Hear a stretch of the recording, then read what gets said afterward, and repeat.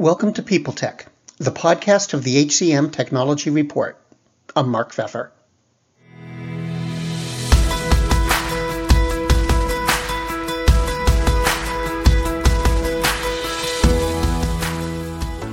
My guest today is Kim Rohrer, the Principal People Partner at Oyster HR. They're a global employment platform, and earlier this year, they published a study looking at why employees are disillusioned. Why go after that?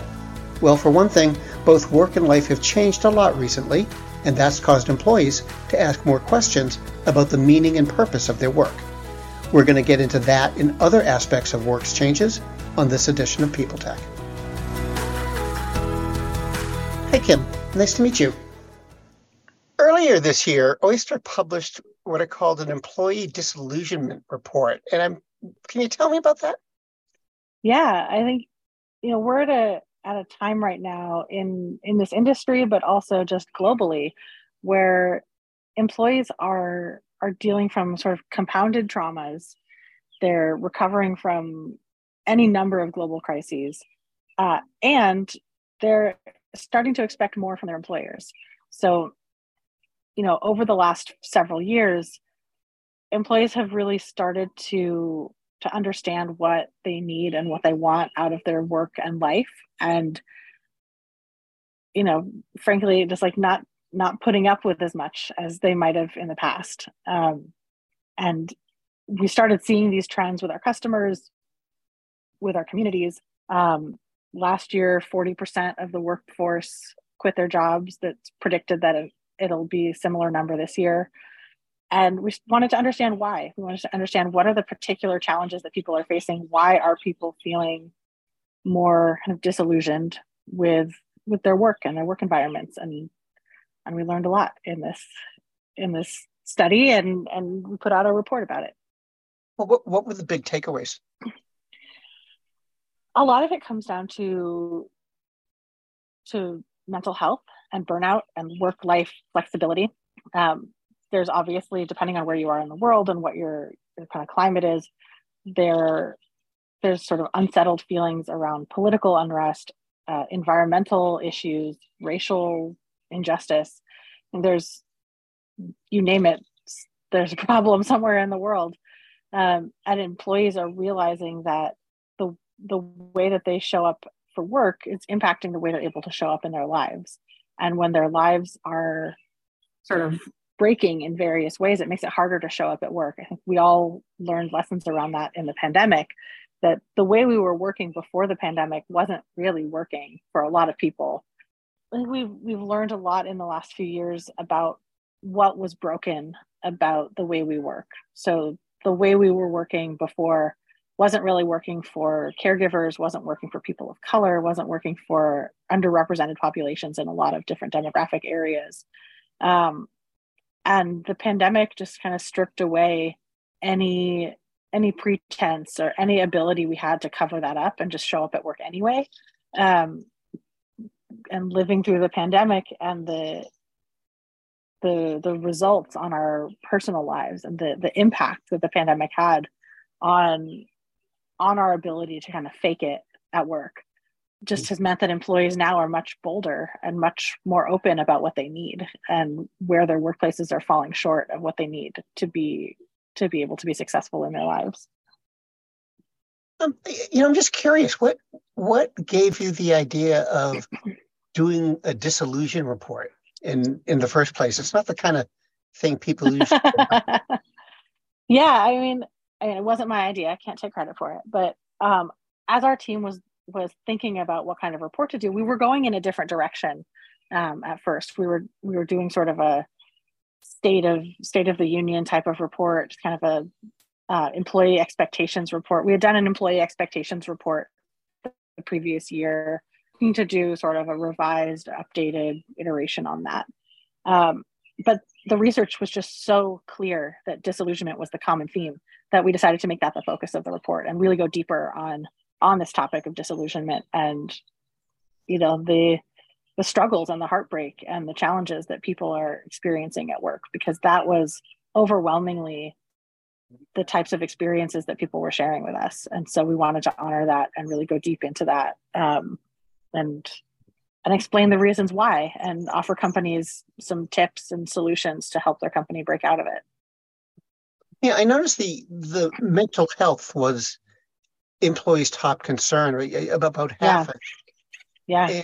And that what really hit me was that was 32 points higher than their next concern, which was relationships with friends. What could you talk about that? I mean, what's that tell us? Yeah, I mean, we've seen in the last couple of years, I don't know if this is even a real word, a normalization of mental health. So people talking more openly about mental health. And I mean, you see these things where the conversational trends go in one way and then the companies spring up to support the need, right? So over the last 5 years or so, there's been an increase in mental health tech. You have therapy, you have meditation apps, you have all these things that are being sold to companies to support employee mental health. And I think people were afraid to utilize those programs before, or they weren't really incentivized to. And in the last couple of years, it's kind of turned out to be one of the main major things that a company can do to support their employees is to provide tangible mental health support and to normalize the need for mental health support. People have we as a global population have suffered so much collective trauma over the last few years, and many populations in our kind of global employee population have experienced compounding trauma for years and years and years and decades and generations.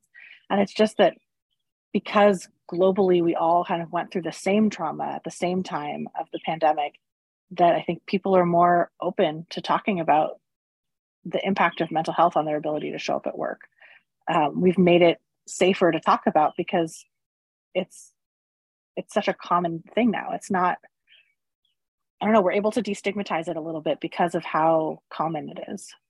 And being able to create company cultures where it is okay to say, like, I'm not myself, I'm not my best self today, or my battery is empty, or like I'm having a mental health crisis and I need to take time off.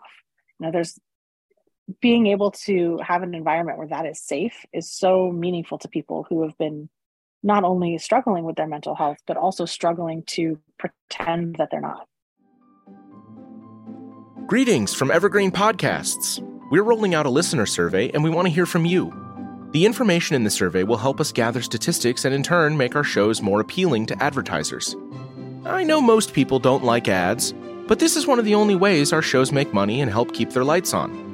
We promise it will only take a few minutes, but the impact on our podcasts will be tremendous. As a token of our appreciation, we'll randomly select one lucky participant each month to win an exclusive merchandise package from Evergreen Podcasts. Head to evergreenpodcast.com/listenersurvey to help a show and possibly get some free stuff for doing so. We can't thank you enough for the support. Now back to the show. But I don't want to sound cynical, but, when we're talking about issues like mental health and, you do a report like yours where you really document what's going on, how seriously do you think employers take this? I mean, I can't speak for all employers. I know we take it very seriously. One of the companies that we use is called Kona, and they're a mental health support company that integrates with your Slack to do kind of daily check-ins with folks to see how they're doing. And like, we take it really seriously. We want to know how people are doing, want to support them when they're not doing well. We offer free therapy sessions through an app called Plum. I know a lot of companies that are taking it really seriously. That said, there's a vast diversity of experience in companies, and I certainly wouldn't say that all companies are taking it seriously. I know many who are.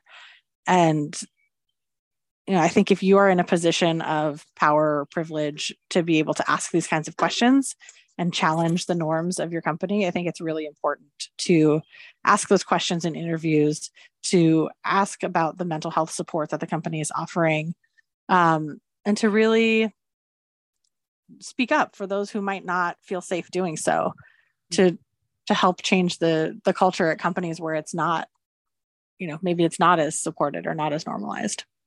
Right. I'm wondering, how does Oyster HR think about this? Is this the kind of thing that you factor into your plans or your roadmap? Mm-hmm. Absolutely. I mean, we look at employee burnout. We look at the analytics from our, the anonymized aggregated usage of our Plum therapy services. We look at the data that comes out of our Kona app to see like how many, where are the lines trending in terms of green, yellow, or red check-ins? How are people feeling across the company by team? We pair that up with engagement survey data that we do 3 times a year. We look at anecdotal data from one-on-ones. We have a mental health channel in our Slack where people can share openly with each other and support each other. We're very clear that it's not a place for medical support or psychiatric help, but for community-led kind of day-to-day support. But also for us, like our CEO is very vocal about his own mental health challenges and struggles. And our leadership team is very supportive and very vocal. And we try to create a culture where it's not only okay, but like that vulnerability is celebrated. That vulnerability is appreciated and is meaningful to us as an organization. Especially when you have people in countries where it's not normalized, where it's not okay, or where maybe, they come from a country or they come from a culture where talking about your mental health is taboo. It's easy enough for me as like a tech worker in Berkeley, California, to be like, yes, talk about your mental health. It's a lot harder for someone who comes from a culture, even in the US, like a family culture where mental health is just not discussed. Hey, so one last question. Could you tell me about Oyster HR? Give me an idea of like what you do and what you think sets you apart. Yeah, so we're a global EOR, which is employer of record. We help companies hire people anywhere in the world. So as some listeners may know, it's very complicated and expensive to set up entities in every location around the world where you want to hire. But if you're looking to diversify your workforce, you want the whole world to be at your fingertips in terms of talent acquisition, because the old saying that talent is equally distributed, but opportunity is not. We have a mission to bring more opportunity to places where it has not traditionally been granted. And we help companies do that by enabling them to hire all over the world. And we handle the compliance and the benefits and the payroll and the actual process of being legally able to hire in various locations. And I think, the thing to me that really sets us apart is, it sounds so cheesy, but like we really, really care about individual people.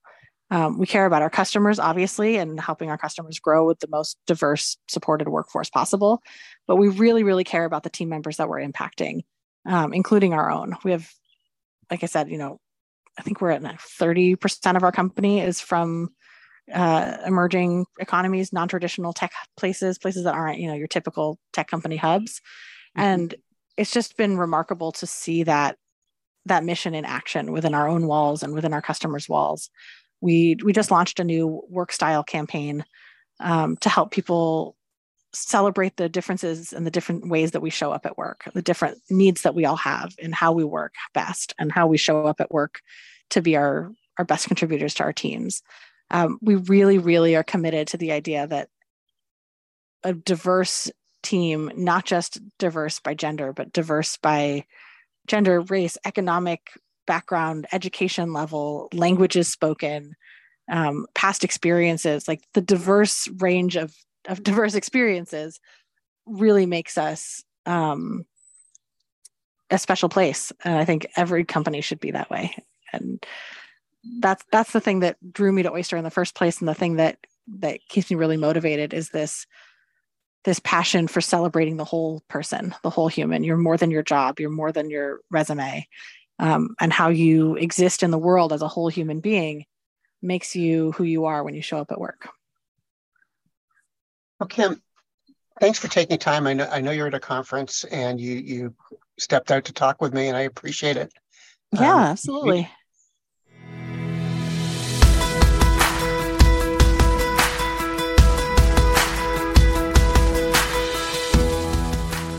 My guest today has been Kim Rohrer, the Principal People Partner at Oyster HR. And this has been People Tech, the podcast of the HCM Technology Report. We're a publication of Recruiting Daily. We're also a part of Evergreen Podcasts. To see all of their programs, visit www.evergreenpodcasts.com. And to keep up with HR technology, visit the HCM Technology Report every day. We're the most trusted source of news in the HR tech industry. Find us at www.hcmtechnologyreport.com. I'm Mark Pfeffer.